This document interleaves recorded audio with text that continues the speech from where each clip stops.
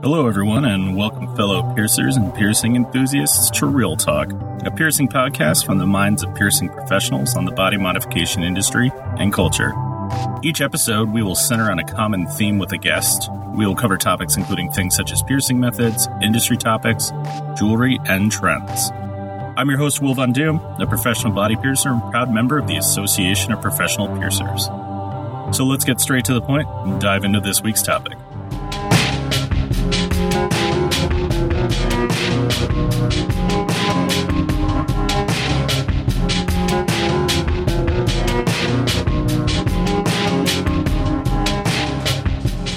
Welcome back, everyone. In this week's episode, I wanted to take some time to discuss a topic that seems to be everyone's favorite lately: gold body jewelry.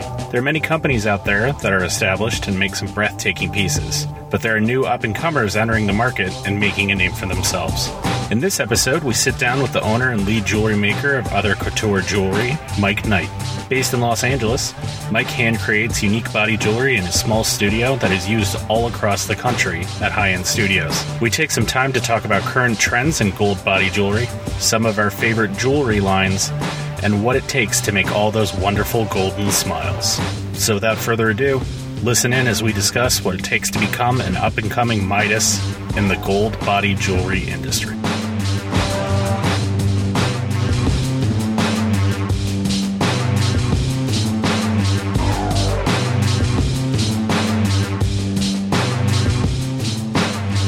So I'm sitting down today with my good friend Mike Knight. He is an up-and-coming goldsmith with his own company.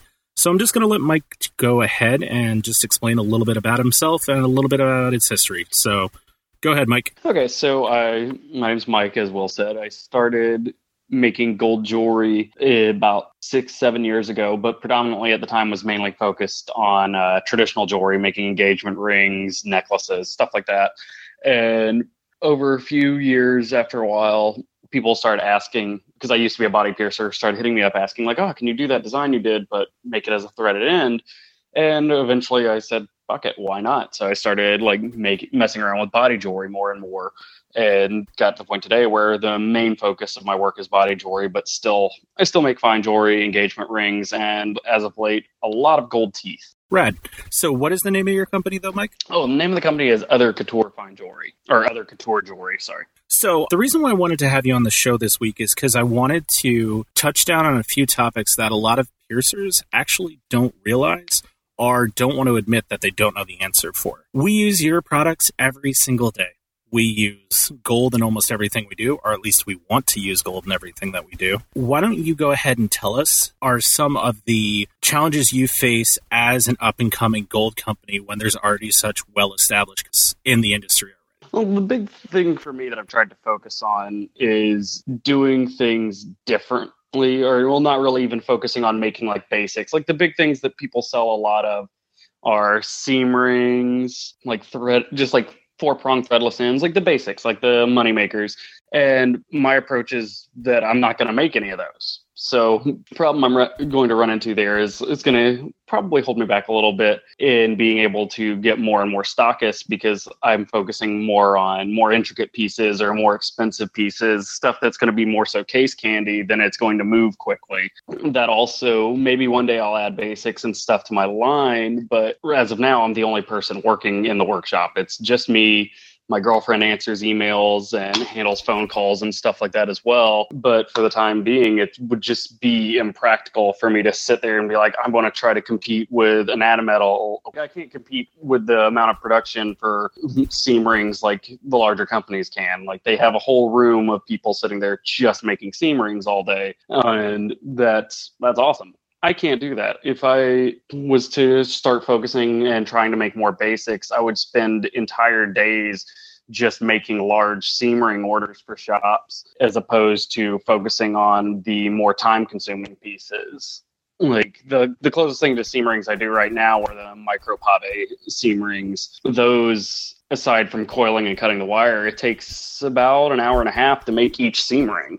Just setting the stones at least, because they're not cast and the stone settings are actually hand cut for each one. Right. And I can understand that too. I mean, there are already some very well-established companies going ahead and making those let's just call them moneymaker pieces. The 1, 2, 4 millimeter prong set guys and everything like that. I do like your pieces quite a bit, especially because they're so unique.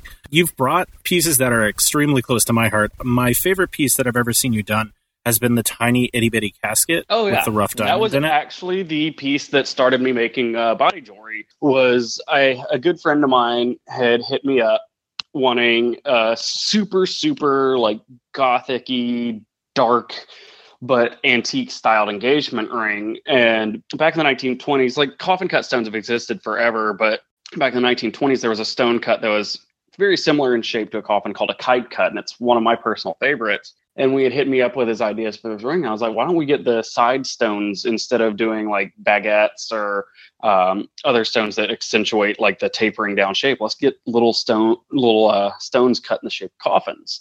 And so I got I think, what stones did we use? We used a rubellite for his side stones cut in little big coffins. And that was the first one that someone hit me up and they're like, can you make those as like a threadless end? And I was like, I can. It's going to take forever because each one is getting cut specifically for me. And the turnaround's going to be atrocious. Yeah, let's do it. And so I started working out getting more of them made. And then I ended up striking up like a contract with a diamond cutter in New York and was able to get mass quantities of black diamonds cut in that shape. And then I'm slowly like moved to being able to get them cut in CZs and stuff like that. But it's kind of slow moving when you like design a cut and try to get stuff made so you have them on hand as opposed to having to wait 3 weeks each time getting one cut. Well, I can understand that too. Just, starting out as a smaller company, not knowing that those are going to be hurdles that you're going to have to jump in order to get to the end project. But I will say those are definitely been some of my favorite pieces that you've come out with. As you were saying, when it comes to being a smaller scale, and there's nothing wrong with being a one-man, two-person team technically with your partner helping you out. When it comes to that, I think a lot of people are appreciating the fact that it is made by you, made by your hands. It may take a little bit of extra time, but the product that they're getting is a lot more unique, and it has a lot more, what I'm going to just call, a lot more soul into the piece, as opposed to one that's just kind of like pumped along the line. Yeah. With that being said, there's nothing wrong with, the mass-produced pieces, because we need those. Exactly. But it's also nice to have smaller pieces that are made by different people that allow us to have different ideas as well. Exactly. It's like even in the fine jewelry world, like for a bulk, there's so many things that are just mass produced through wholesalers, and even we use a lot of that stuff in our industry as well, like with a lot of the larger companies. Like it's just not productive or worth the time for us to mass produce our own 4-prong settings in a lot of cases. There are companies that do, there are companies that don't, but if someone comes to me wanting like a standard set of 1/4 carat diamond earrings, I'm not going to hand fabricate the piece unless they specifically want to go that route, and it'll cost way more. And I usually give them the option of being like, okay, well, we could fully handcraft this piece in house, or we could just use a cast produced piece and make this piece of jewelry, and you'll have it in a week and it'll cost this much, or we can take 8 weeks to make it and it's going to cost astronomically a lot. And I think you being a body piercer before helps you out with that, because I've said it before and I'll say it again. When it comes to piercers, being honest is the difference between a good piercer and a great piercer. Oh, so by allowing clients know that you will do it for them and don't have a problem doing it. But in the long run, it actually may wind up, costing you a little bit more or going along those lines is a pretty important thing to tell to potential customers. Exactly. Especially when it comes down to something that maybe end up being sentimental or held on to for a long time. You're like, oh, well, we can do it this way, and it's completely hand fabricated and will last you a lifetime. Or we can just do a cast one, which will last you a lifetime as well, but it's just, there's not as much love and work put into it. It's literally just spit out by a couple different machines down the line and then handed to me. And the bigger jewelry companies, they hand set things too. They use machines too. It's something they do. But just to clarify, we're talking about when you need the setting and you order it from your wholesale company, right? Okay, cool. Just making sure that I'm differentiating that for people and also for our listeners. Would you like to see yourself growing in the future to a little bit of a bigger company, maybe adding 1 or 2 more people to your staff? Oh, definitely. Or do you enjoy being a smaller one?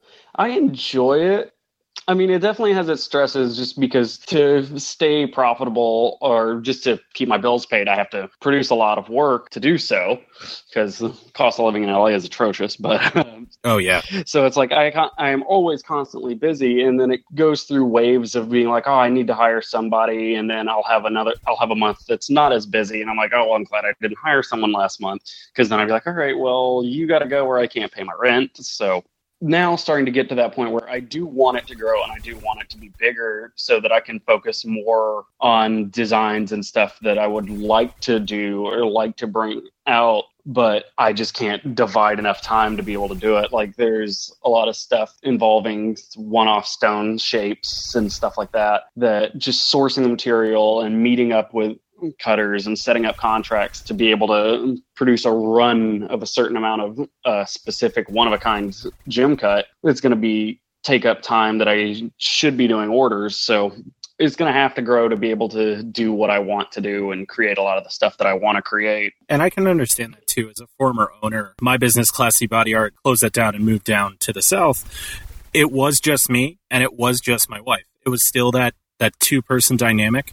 And I think the thing personally that I always had a problem with is when I went out of town or something similar to that, I had to have someone that I absolutely 100% could trust because your name is attached to it because it is your business. I feel like that might be a little bit harder to find with a jeweler, but I mean, that's not my cup of tea, so I'm not really sure. Well, it's like the problem that I've run into is like I'm starting to, as things get bigger and more and larger, I'm starting to embrace outsourcing a little more because for the longest time I was so against it. I was just like, no, everything has to be made specifically by me. Then the more clients and larger orders I get, the more I start realizing like, oh, maybe it's okay to like use an outsource company to do some of this stuff. And basically with outsource companies, I'm just outsourcing one part of my job to somebody else. And it's a little bit easier on my end than hiring somebody because then I don't have to deal with like the tax and all the fun stuff that comes along with having an actual employee on the books. Right. So there's a few outsource houses that I've used on occasion.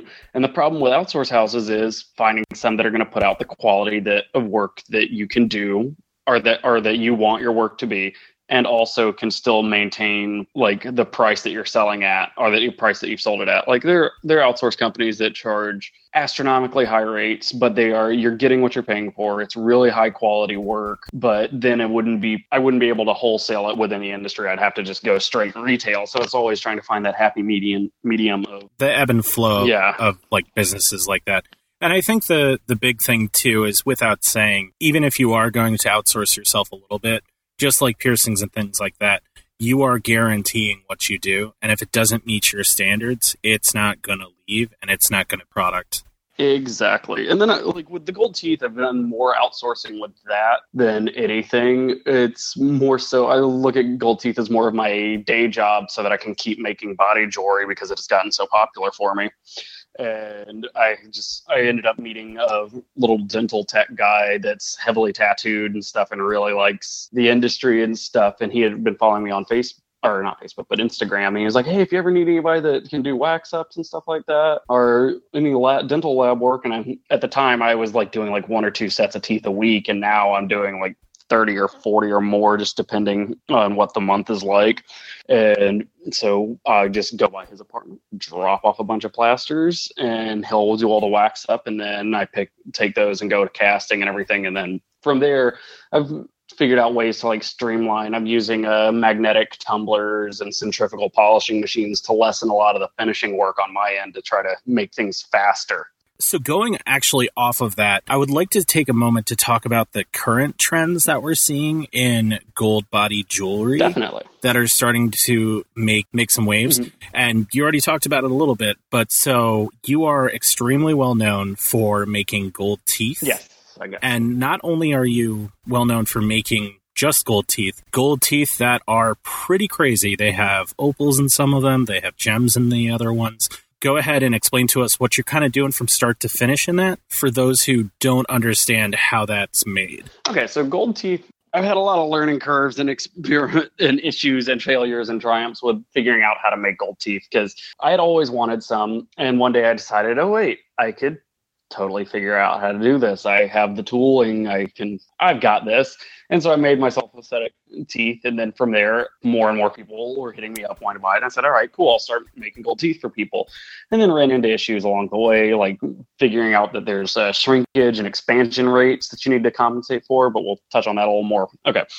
So basically, if you're wanting a set of gold teeth, the first thing we'd have to do is take a dental bite impression off of you. And from that, once we've done that, I can make a plaster model of your actual teeth. So once I have the plaster model, we have to prep it a specific way, which to prep it, there's a little line right where the gum and tooth meet. And you actually have to carve out a little recess right under that line to follow like the curvature of your actual tooth that is hidden by the gum line, because the teeth click in right into there. And once that's carved and prepped and everything, then we have to do what's called the wax up, where we'll take a specific style of wax and build up directly on top of the teeth, thin layer of wax of, on average, it's around, for a plain gold tooth, it's around 0.45 to 0.5 millimeters thick, because you don't want something too thick, you don't want something too thin, because the issue is with too thin is it's not going to last forever. You'll eventually like chew holes in it if you grind your teeth like I do. But if it's too thick, it's going to be uncomfortable. It's going to feel heavy on the mouth, because with removables, they don't have the same manufacturing process as a permanent gold tooth would. With a permanent gold tooth, they're actually going to shave down your actual tooth or completely remove it to put the cap in or the solid gold slug there. And when they do that, it actually matches your bite pattern. It doesn't displace your jaw. It's not a little bit thicker than your actual tooth, so it doesn't like when you're eating and stuff, it actually works with your mouth, as opposed with a removable cap. If you try to eat with one in, you're going to just rock your lower teeth on it. It's going to be hideously uncomfortable, et cetera, et cetera. Right. And then, so we try to keep the wax up for just like a basic plain tooth as thin as possible to where it's going to work and last and be as comfortable as possible. When we're doing stuff like stone setting, that's when you start getting into teeth where they're sometimes like with princess cuts, and sometimes with larger pave stones, they'll be up to 3 millimeters thick. So after the wax up is done, then it gets taken off the plaster model and is actually cast in gold. And then from there, finished, polish, make sure the fit and everything is correct, and then shipped off to you. That's awesome. It's a relatively simple process once you figure out how to do it. And that's when I first started learning with it, was learning about expansion rates and such. So the mold that we take has a shrinkage rate. So after a certain amount of time, the mold is completely useless if you're using some materials. Some have longer stability time. The material I'm using currently is stable for 9 days. After that, if I pour mold off of it, it won't fit your teeth at all because it is shrank too much. But it's got a standard shrinkage rate that's going to happen regardless after you take it out of the person's mouth. You actually have to use a plaster that has an expansion rate that compensates appropriately for the shrinkage rate. Didn't know that. Nobody tells you these things when you're first like learning some things. Yeah, exactly. It's like, well, I ended up taking a shitload of impressions off people at conference one year, and nobody's teeth fit because I had no idea about that expansion rate. I also had no idea about the shrinkage rate of the molds once they've been taken, and especially how to store them properly after you've taken an impression. You're supposed to refrigerate them and wrap them in a wet paper towel and all this other crazy shit I had no idea about. So I just literally threw them in my hotel room in Vegas for a week and was like, yeah, cool. Get back to LA and then find out, why are all these issues? And then that's when I started going from trying to talk to people that made grills and gold teeth professionally for advice to talking to dental and lab technicians for advice, because I noticed that with the grill makers and people that make gold teeth, they're not really open to sharing of information. And once I got to a point where I'm confident in my technique and everything and got more figured out with how it's done, it's because it's super fucking easy to do. That's why they don't want to tell you how to do it. It cracks me up because this whole time you're like, all this stuff is super easy, and my mind is just rolling around in its skull like I could not and would not figure that out or deal with that, because that's just something I wouldn't want to do. Oh yeah, well that's it's easy if you have the knowledge base. Once I learned the expansion rate and all that stuff, and basically if someone was to sit you down and be like, buy this, buy this, buy this, do it in these steps, You might run into hiccups every now and then, but you're pretty much set. Like, that's all you really need. And then with asking advice of people that make gold teeth, like, there were some that would give you advice that was awful and some that wouldn't want to talk to me at all. And then I was like, why don't I like actually start talking to dental technicians? They don't give a shit. So I started talking to dental technicians more and more. And that's why I found out about the expansion in shrinkage rates. And because they were coming at it from a medical perspective, and they were more open to talk to me about it because they thought it was cool because I had the body piercing background. And so I'd had like some basic oral anatomy knowledge already. So they'd throw up some big word and I'd be like, oh yeah. And I'd reply with something. They're like, oh, cool. You're not an idiot. And eventually ended up meeting a guy that made gold teeth that was actually really helpful. And when I first started talking to him, I was like, hey, man, I know people don't really like to give advice or help, but I keep running into fitment issues with larger sets. And that's when I found out that there's actually a different investment material for casting that you should use with doing gold teeth because it helps keeping the teeth from expanding while they're being cast. That was another expansion rate that's thrown into the mix as well. But the problem there is dental techs don't do any of the casting. That's done in a different side of the lab. And I wasn't talking to anyone in that side of the lab. And so this guy gave me a lot of advice. And his first thing when I asked him, he was like, hey, man, there's plenty of money out there for all of us, which is how I kind of look at it. I'll teach anybody how to make anything that I do because there's plenty of money out there. There's no reason to be a dick. If someone's really eager to learn, like I have a guy coming down from Canada in a few months that's going to hang out in my workshop and wants to learn more about how to make gold teeth. He's an established jeweler up there. And he's like, oh, yeah, I want to come down and learn from you. And I'll help you in your workshop for the whole time I'm there in exchange. And I'm just sitting there thinking, like, this dude's going to get to LA thinking he's coming to an actual, like, warehouse workshop. And I'm really just in my living room with 3 workbenches and a hairless cat. We've touched down on this in previous episodes of the podcast, too. When it comes to, like, piercing, it's like you're going to go shadow people, watch them work, because overall, it's going to help out everyone in the industry, because if this person is very good at piercings or those piercings get popular there, it can translate to being popular where you are. Or if like gold teeth are the next new craze, or let's say there's some crazy new thing that pops up, that guy knows how to do it, he'd be able to help you out with that too. So I feel, exactly what you're saying. There's enough out there for everyone to feed themselves, but no one to become a pig. Exactly. As long as everyone's cool with each other, everything can work out by just sharing knowledge. That's like, I've had people ask me how to do the opal inlay I'm doing on the teeth, which is fun and something I kind of came up with on my own. And I'll freely tell anyone how the hell to do it, what materials there are involved, everything, because my mindset is like, if there's 2 people doing this, they're going to run into the same problems with replicating some colors that I am. But what if they figure out how to fix that problem and I'm still sitting here stumped, and they can help me trade that knowledge back, and that everyone can put out a better product. Right. Many hands make light work. Exactly. Because white opal was the nightmare to figure out, but I finally got that one done. Well, I've seen it in person, and I'm not going to lie. It is pretty amazing. When I saw that you could put opals in teeth, I was just like, this is a thing. Gonna see it a lot, I think. Oh, yeah. The main issue was, like, when I first started doing it, I wanted to try to do natural opals, but a lot of natural opals are hydrophane. A lot of opals are naturally hydrophane, and they will soak up moisture and it will destroy them. So there was like, can't use a lot of natural opals for this. B, finding someone to cut them to actually fit and work is going to be a nightmare in and of itself, and just make them vastly more expensive than they should be. And then that's why I was like, oh, wait, this technique I came up with forever ago to just crush synthetic opal and mix with dental acrylic and pour it into place, because it basically essentially makes like a liquid synthetic opal that you can just pour.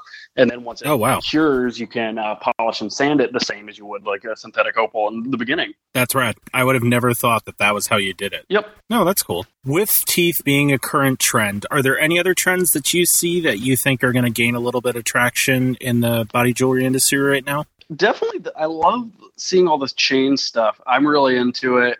I remember the first person I saw with it was Chelsea at Pierces at Iris, and she had it on her high nostrils, and I was like, I gotta go get some chain. I'm throwing one of these on my bridge piercing. This is cool as shit. And now everyone's got it, and I think it's awesome. I'm really not sure where things are going to go. Like, I see more and more people pushing natural gems these days, and I'm super incredibly into that because I would love to move away from using cubic zirconias and synthetic stones altogether and just use diamonds and natural stones. Yeah, I'm super fond of rough cut stones. Oh man, that stuff that Alan at Origins Handmaids is doing is so cool. I'm in love with his work. Yeah, so hopefully in an upcoming episode, I'm going to sit with Alan because he's only about 2 hours from me with Derek and Nick Fox at Bella. And it's always funny. I went and I saw them the day before conference and I was like, hey guys, how's it going? And Alan walks around the corner covered in dust. He's like, I'm just pumping stuff out. He was like, I think this is the last piece that I'm bringing. So I actually got to see all those pieces before conference. So I got to like hold them up in natural light, take a peek at them and everything. And they're breathtaking. It's so cool. And he's done something that I've never really seen in the fine jewelry world, which I'm really just waiting to see someone in that world come across it and start like dabbling with it for fine jewelry. But he's making doublets, which if you're not familiar with what a doublet is, okay. So a doublet is when they'll take like a thin piece of one stone and put like an optically clear stone above it. And back in the day, it was more so a really crappy thing how doublets came about is they were usually used and sold as either a cheaper option, but more often than not, doublets were sold as fakes. They would cut like the top faceted portion of like a round cut stone, like say a ruby, and then they would cut that, just do the top facet portions in ruby, and then they would cut optically clear quartz into the bottom half, cement the two together, and it would look to the untrained eye, and if it was really well done, you'd have to do some little tests on it to see, and by putting it in oil and such, you would look at the stone and it would look like a full massive ruby. And a lot of times they were sold to just trick people, and they do it a lot with opals too. They'll use like a thin layer of opal and put like a doublet, a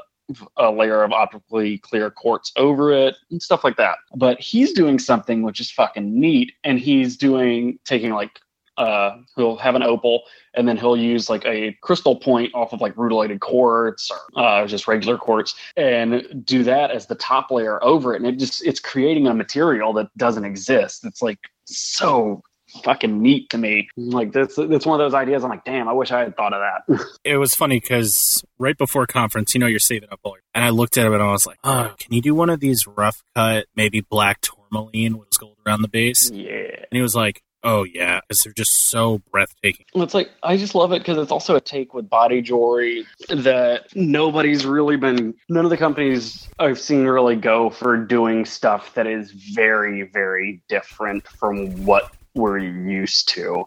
And sometimes I feel like body jewelry is behind in like fashion trends, or gold body jewelry at least, because with steel and titanium you're so limited, but Anatometal does a great job of pulling shit out that I'm just like, I never thought about doing something that cool with steel. But yeah, I just feel like a lot of times design wise we're just behind. Like Alan's stuff reminds me of this jewelry designer that's actually started in Venice Beach, this guy named Todd Reed. And he's pretty much one of the people you can thank for like industrial, like heavily included diamonds being so popular and stuff. And this guy just makes this raw, just crazy looking stuff that for years people would have said has no value, but is actually is now got a collector market and is trendy as hell, and people will spend money on it, and it does have value. It's just not what people would convey what I'm trying to say. But yeah, Alan's doing like beauty is in the eye of the... Exactly. It's just like raw, it's natural, it's so cool. And it's really neat to see someone bringing that style into body jewelry, because I think a lot of shop owners would probably like walk by and look and be like, oh, this is neat, but I don't think I can sell it. But there's fine jewelers that are doing similar stuff and selling it for more money than we could ever imagine selling those same pieces for. Because that was one thing I learned with working with fine jewelry, is that our markups are drastically low in comparison in that industry. On average, a lot of fine jewelry boutiques will mark up anywhere to 5 to 6.5 times from what they're getting wholesale. Right. And they sell the same stuff, and we would sell, like on average, like we'd sell, most shops I believe do 3 to 4 times markup. I hope.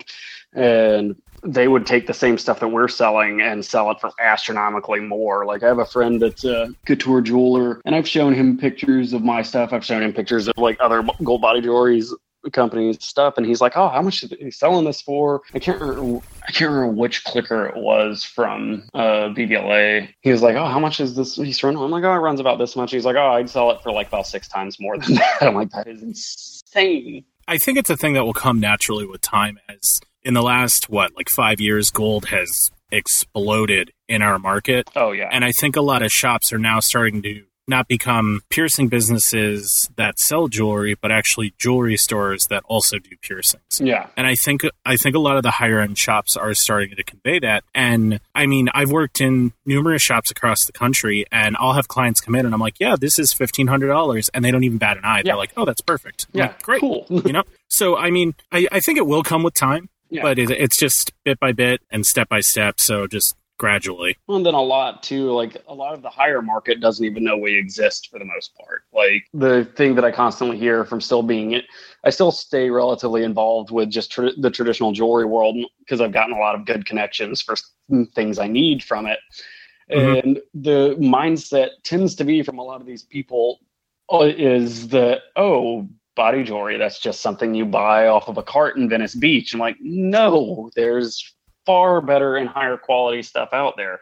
Like I know this girl that works, she does all the management at one of the gem dealers I use, and she's wearing all designer fashion all day, selling $100,000 gemstones all the time. And she gets her ears pierced.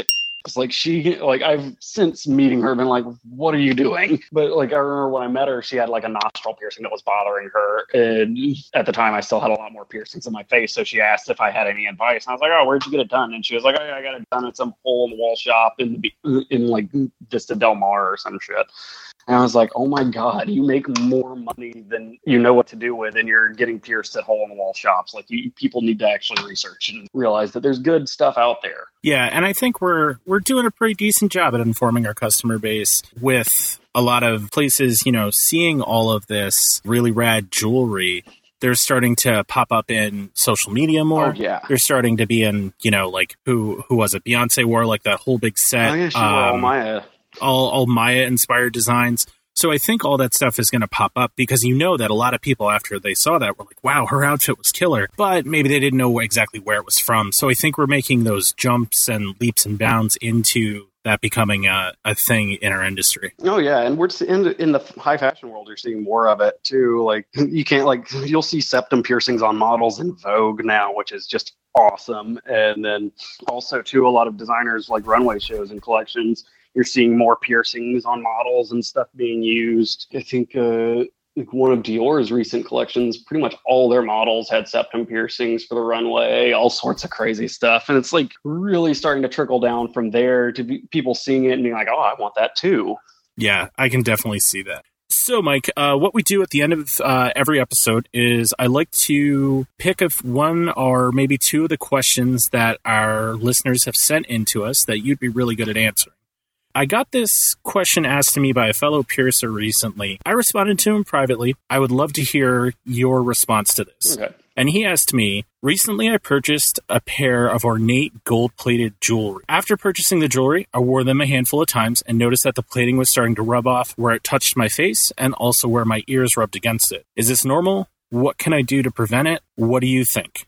I know this is probably going to be a little bit of a touchy thing considering that you deal with solid gold, but what are your opinions on plating, especially when it comes to wearing the jewelry that is in a lot of contact with our skin?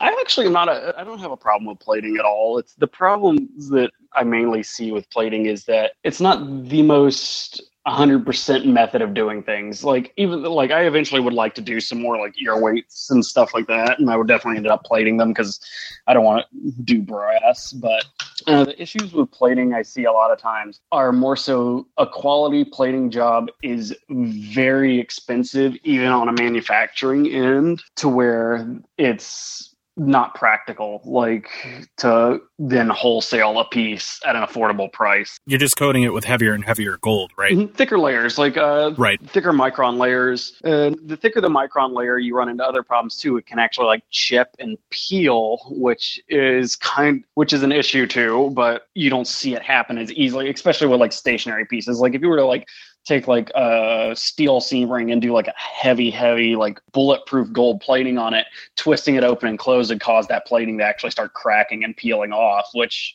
is not good either. But if it's like a stationary piece, like an eyelet, the heavier plating, chipping and peeling isn't going to be as much of an issue because it's not getting as much traction to it. Thinner layers of plating are, of course, a lot cheaper to do manufacturing wise, but also can be affected by your body chemistry a lot more heavily because it's thinner. Also atmospheric qualities, like if you're in like super humid or like salty air and stuff like that, it can actually affect how well the plating lasts. So like you see like an old car from the 50s that's in Florida and like the chrome's like starting to get real pitted a lot. It's all has to do with the salt in the air. The biggest issue though is definitely going to be the friction of it rubbing on your skin, because the plated metal is going to have the same working properties of actual gold, and gold does abrade very well and does rub down over time. But if you're dealing with a micron layer thickness that's super duper thin, it's not going to take any time at all. It'll start wearing down. And then the best option to prevent it would be get it replated. Like most all companies, I'm sure, will replate their stuff. I know Buddha will, or Diablo will replate. And I'm pretty sure Buddha will. I think everyone does. Will goods. I don't see any reason why they wouldn't. Yeah, the biggest thing I would say is just replate them and hope for the best, because there's also, if the plating batch got contaminated, there's a lot of issues that can go into there. And what do you mean by it being contaminated? Sometimes I don't really understand a lot of things with plating. Like I have books on it and I've read a lot on it, and I mainly just rely on trusted companies that for plating. Different like contaminants, like detergents, like soap or cleaners or polish material. Oh, gotcha. Into the bath and contaminate it, affect how well it sticks. That's why when they plate a material, it usually gets a couple different layers of things beforehand. And this is going to be real horrifying for piercers, but a lot of stuff that is plated is hit with straight nickel first. So that's terrifying. Yeah, it gets a flash plating of, well, I'm not sure. Maybe actually, this is actually a good thing to think about. I never thought about it myself, but maybe with body jewelry companies running into issues with plating is they're not doing like a flash layer of nickel before they plate it with gold first, because the gold plating will adhere to the nickel better. And okay. Maybe they're not. That's actually something I've never thought about. That could explain why a lot of times you'll see like plated eyelets and stuff not lasting as long. But with fine jewelry, a lot of times it'll get blasted with a layer of just straight nickel plating. It's really thin. I think it's like, if I remember correctly, I think it's like less than a micron thick of nickel. And then it'll do another plating layer of gold on top of it. I mean, that makes logical sense. I think it's really great to have you on to tell us about these things, because I don't think a lot of piercers even know how things are plated. Yeah. Like maybe a lot of them are just thinking that you like, dip it like you're making a candle. Who knows? It kind of is like that. It's just like several different chemical baths, because it has to get cleaned. Say I take a piece of jewelry to get plated, it's going to get hand polished by me and everything beforehand. But when I take it to them, they're going to polish it and everything again. And they work with like laboratory precision. Like any fingerprints or oils or anything will contaminate the batch or make the plating not stick in that area. So they have to redo it, and then they clean it in an acid, and then they do the nickel bath, and then they'll go on to plating from there. And when you're dealing with like really high quality plating, once it's done, they actually use a machine that x-rays and finds out how thick the plating is.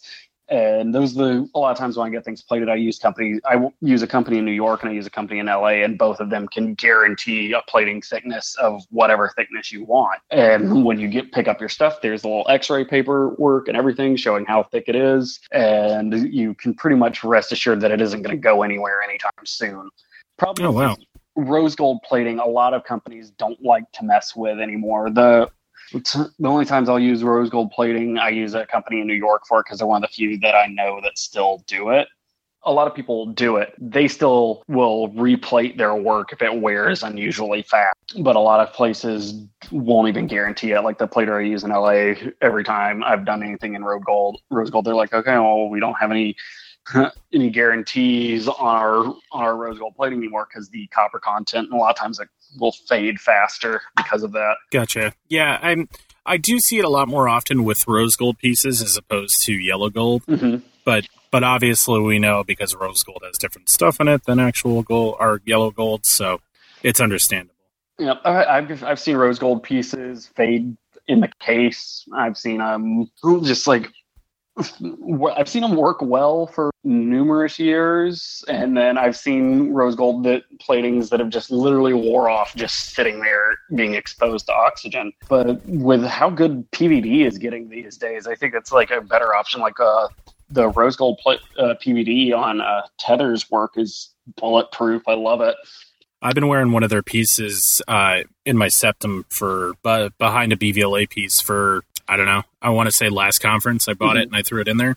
Not a single problem with it so far. Nice. I wonder, what would be cool to look at is, there's not a lot of motion in that area, but I wonder how well it's, like, what the kind of wear it's putting on the gold piece in front of it, since the steel is harder. I check it quite a bit, and I really don't see, from my unprofessional jeweler eye, like, I don't really see a lot of irritation there.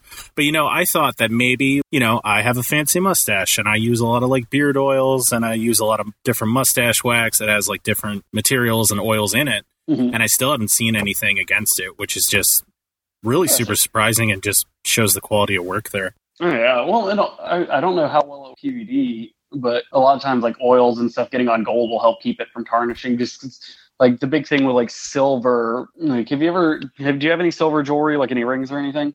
No, but when I was a kid, like you would have jewelry around the house that would be like that I think I wore like once or twice. And my body was like, oh, we don't like this at all. Oh, like, okay. Well, yeah. I'm fortunate enough to where silver doesn't like react with my body chemistry at all. But the oils from your skin, when you're wearing like silver jewelry, you'll notice that it doesn't really tarnish like the way that it would if it's sitting on the shelf. When silver's just sitting and gets that blacky, brown, blue color to it, that's because it's not actually getting the oils from your skin, which are keeping oxygen from affecting it and causing it to oxidize. That's crazy. Like, and it is so surprising too how some people can wear plated things and have no issues with it, and then other people can wear plated things and it just their body like just munches it right up, just eats it right up. Crazy. Rose gold plating usually wears out pretty fast on me, and black rhodium wears out really fast on me as well. But black ruthenium actually holds up just fine for me. Yeah, I think it's one of those things that you just have to like try and see what works for you. And unfortunately, sometimes it's an expensive test, but you'll find out what works and what doesn't. I'm interested to see a lot more stuff being done with like nano ceramic and PVD now that the technology is getting a lot better. Because nano ceramic can do some really cool stuff, like for plating option wise. You can do a lot of stuff. I've done a little bit of experimenting with nano ceramic on teeth, like being able to do like neon, like blue chrome teeth and shit like that. That's crazy. Oh, yeah. It's still got its issues to work out with teeth, because since it's a type of coating that like it chips and peels. So instead of just like fading like a lot of thinner gold plating they'll do. So it's got some experimentation to go before I actually start doing more with it. I do think it is interesting, and it's showing that step forward that here's something new that's to the market. Yep. Just got to take it one day at a time. And the technology is just going to get better as time goes on, too. I just have to say, Mike, thanks so much for blowing my mind here with all of this different technical things when it comes to making jewelry and all these insider things that we would have never even thought about, especially when it comes to making jewelry or making new types of jewelry. And I mean, I've seen a few of the things that you have like coming down the line, especially seam rings with the hidden diamonds in them and stuff like that. So that I just did because I was bored at like 3 a.m. making them, and then forgot that I even did it until somebody posted a picture and they're like, "There's a stone set inside the seam." Giving me a microscope was a terrible idea because I'm just going to do more ridiculous stuff like that. Those are like the hidden charms that you have, especially that makes me want to buy more things from you so that I can see maybe I'll get one of those like quote unquote limited edition things AKA Mike is very tired. That is going to be a bulk of my work. But the next release of stuff I'm doing, I'm actually going to be doing one of my first full-on limited designs. There's only going to be 150 of them made, and each one will be actually numbered, hidden on the back, and inscribed. And so after those are made, that's it. Only 150 of them. Rad. And for those people that are listening, what's the best way to follow you and find out about, that design and also all the other designs that you're coming out with in the future? My Instagram is the best place to find me. It's just at Stay at Home Jeweler. And from there, you can find my Facebook and stuff. But Instagram is usually the easiest way to find my work because I just post on there a lot. So I'll make sure that I add that into our show notes for this week's episode. But once again, Mike, I just want to thank you so much for taking a little bit of time talking to us about this. And hopefully we'll see some rad, exciting new things from you in the future. Definitely going to try to put out some more crazy stuff and keep making it weirder and weirder.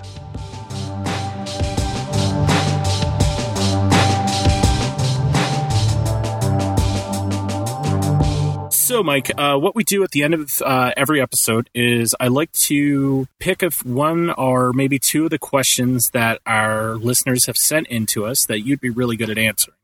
I got this question asked to me by a fellow piercer recently. I responded to him privately. I would love to hear your response to this. Okay. And he asked me, recently I purchased a pair of ornate gold-plated jewelry. After purchasing the jewelry, I wore them a handful of times and noticed that the plating was starting to rub off where it touched my face and also where my ears rubbed against it. Is this normal? What can I do to prevent it? What do you think? I know this is probably going to be a little bit of a touchy thing considering that you deal with solid gold, but what are your opinions on plating, especially when it comes to wearing the jewelry that is in a lot of contact with our skin?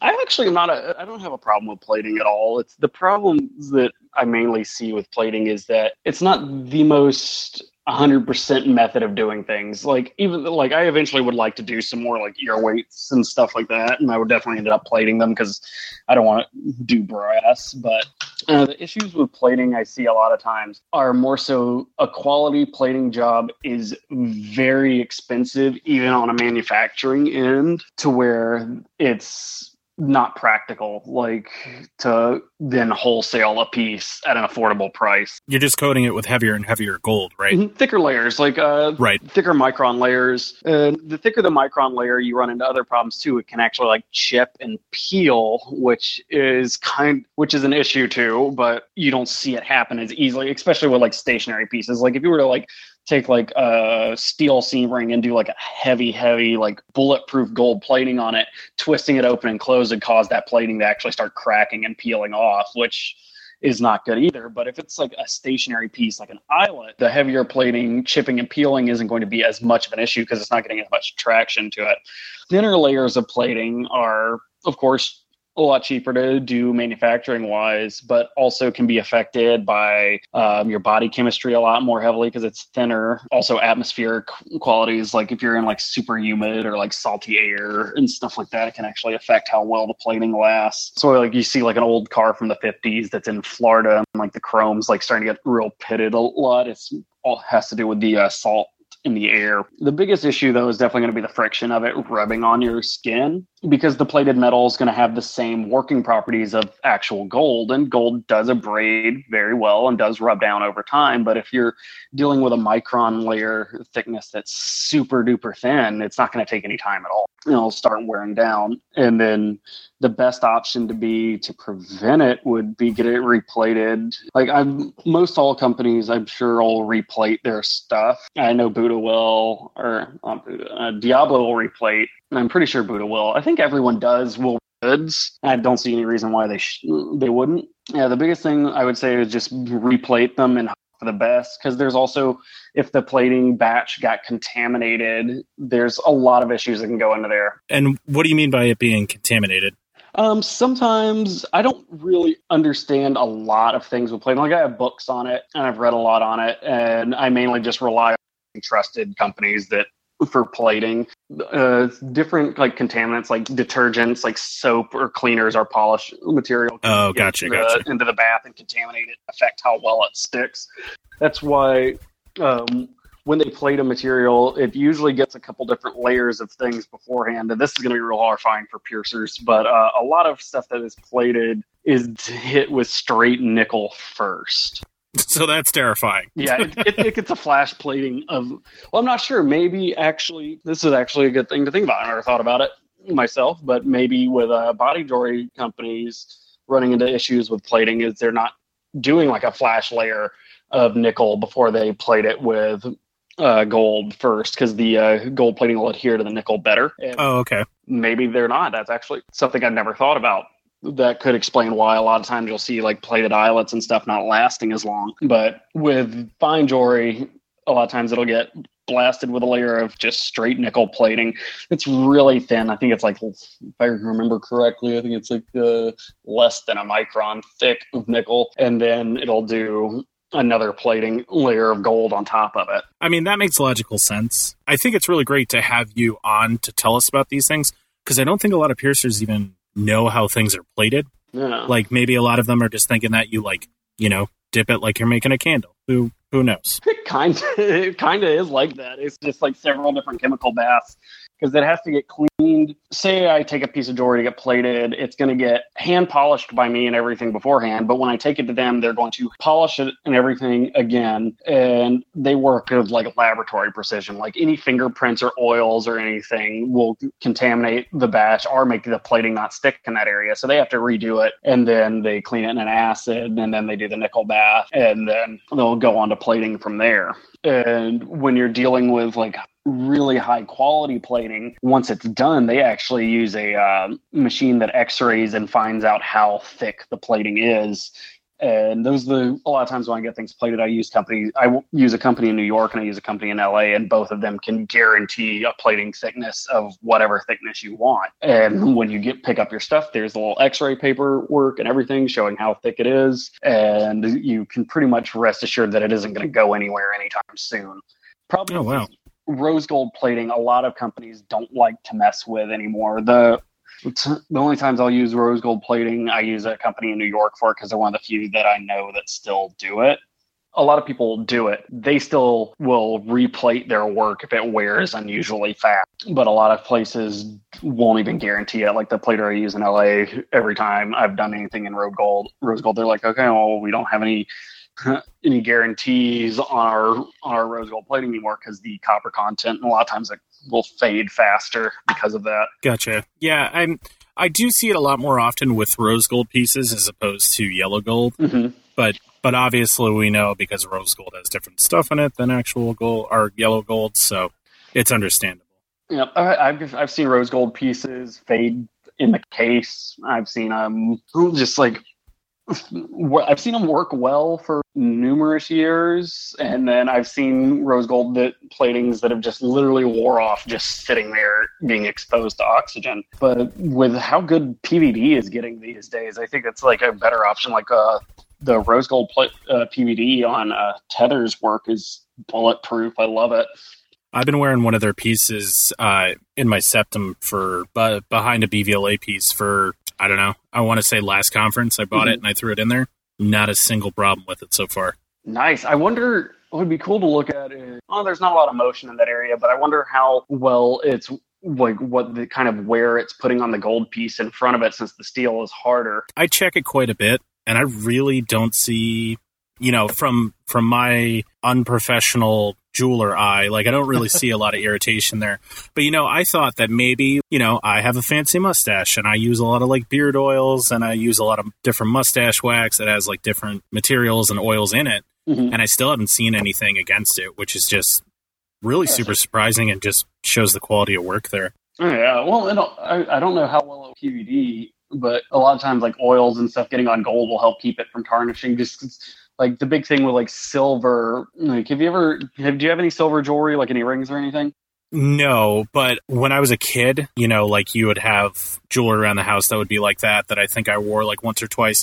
And my body was like, oh, we don't like this at all. Oh, okay. Well, yeah. I'm fortunate enough to where silver doesn't like react with my body chemistry at all. But the oils from your skin, when you're wearing like silver jewelry, you'll notice that it doesn't really tarnish like the way that it would if it's sitting on the shelf. When silver's just sitting and gets that blacky brown blue color to it, that's because it's not actually getting the oils from your skin, which are keeping oxygen from affecting it and causing it to oxidize. That's crazy. Like, and it is so surprising too how some people can wear plated things and have no issues with it, and then other people can wear plated things and it just their body like just munches it right up, just eats it right up. Crazy. Rose gold plating usually wears out pretty fast on me, and black rhodium wears out really fast on me as well. But black ruthenium actually holds up just fine for me. Yeah, I think it's one of those things that you just have to like try and see what works for you. And unfortunately, sometimes it's an expensive test, but you'll find out what works and what doesn't. I'm interested to see a lot more stuff being done with like nano ceramic and PVD now that the technology is getting a lot better.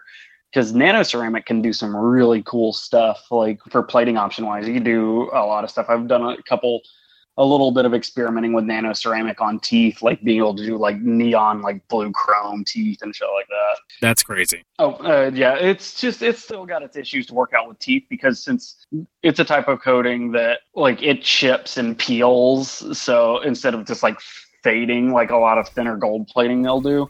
So it's got some experimentation to go before I actually start doing more with it. I do think it is interesting, and it's showing that step forward that here's something new that's to the market. Yep. Just got to take it one day at a time. And the technology is just going to get better as time goes on, too. I just have to say, Mike, thanks so much for blowing my mind here with all of this different technical things when it comes to making jewelry and all these insider things that we would have never even thought about, especially when it comes to making jewelry or making new types of jewelry. And I mean, I've seen a few of the things that you have like coming down the line, especially seam rings with the hidden diamonds in them and stuff like that. So that I just did because I was bored at like 3 a.m. making them, and then forgot that I even did it until somebody posted a picture and they're like, "There's a stone set inside the seam." Giving me a microscope was a terrible idea because I'm just going to do more ridiculous stuff like that. Those are like the hidden charms that you have, especially that makes me want to buy more things from you so that I can see maybe I'll get one of those like quote unquote limited edition things. AKA Mike is very tired. That is going to be a bulk of my work. But the next release of stuff I'm doing, I'm actually going to be doing one of my first full-on limited designs. There's only going to be 150 of them made, and each one will be actually numbered, hidden on the back, and inscribed. And so after those are made, that's it. Only 150 of them. Rad. And for those people that are listening, what's the best way to follow you and find out about, that design and also all the other designs that you're coming out with in the future? My Instagram is the best place to find me. It's just at StayAtHomeJeweler. And from there, you can find my Facebook and stuff. But Instagram is usually the easiest way to find my work because I just post on there a lot. So I'll make sure that I add that into our show notes for this week's episode. But once again, Mike, I just want to thank you so much for taking a little bit of time talking to us about this. And hopefully we'll see some rad, exciting new things from you in the future. Definitely going to try to put out some more crazy stuff and keep making it weirder and weirder.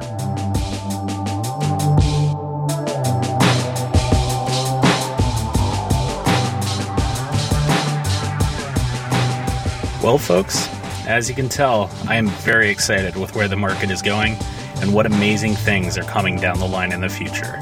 You can find Mike's information to follow him on social media and where to find his jewelry in this week's show notes. Please make sure to take a moment and follow him to see all of his limited edition pieces. If you're looking to purchase some of his pieces and your local studio does not carry them, ask your piercer to give Mike a call and inquire about carrying other couture jewelry. I expect big things from him as time goes by.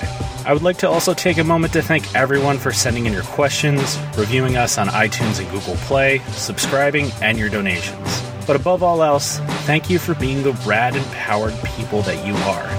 And as always, don't forget, you are beautiful.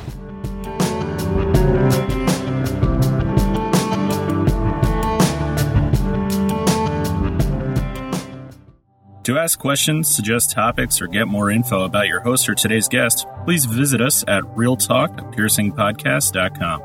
If you have a moment and enjoy the show, you can subscribe on iTunes, Google Play, or your favorite podcast platform. The views and opinions expressed by the host and guest are their own, and do not represent the official position of the Association of Professional Piercers or their places of employment. Music by Broke for Free.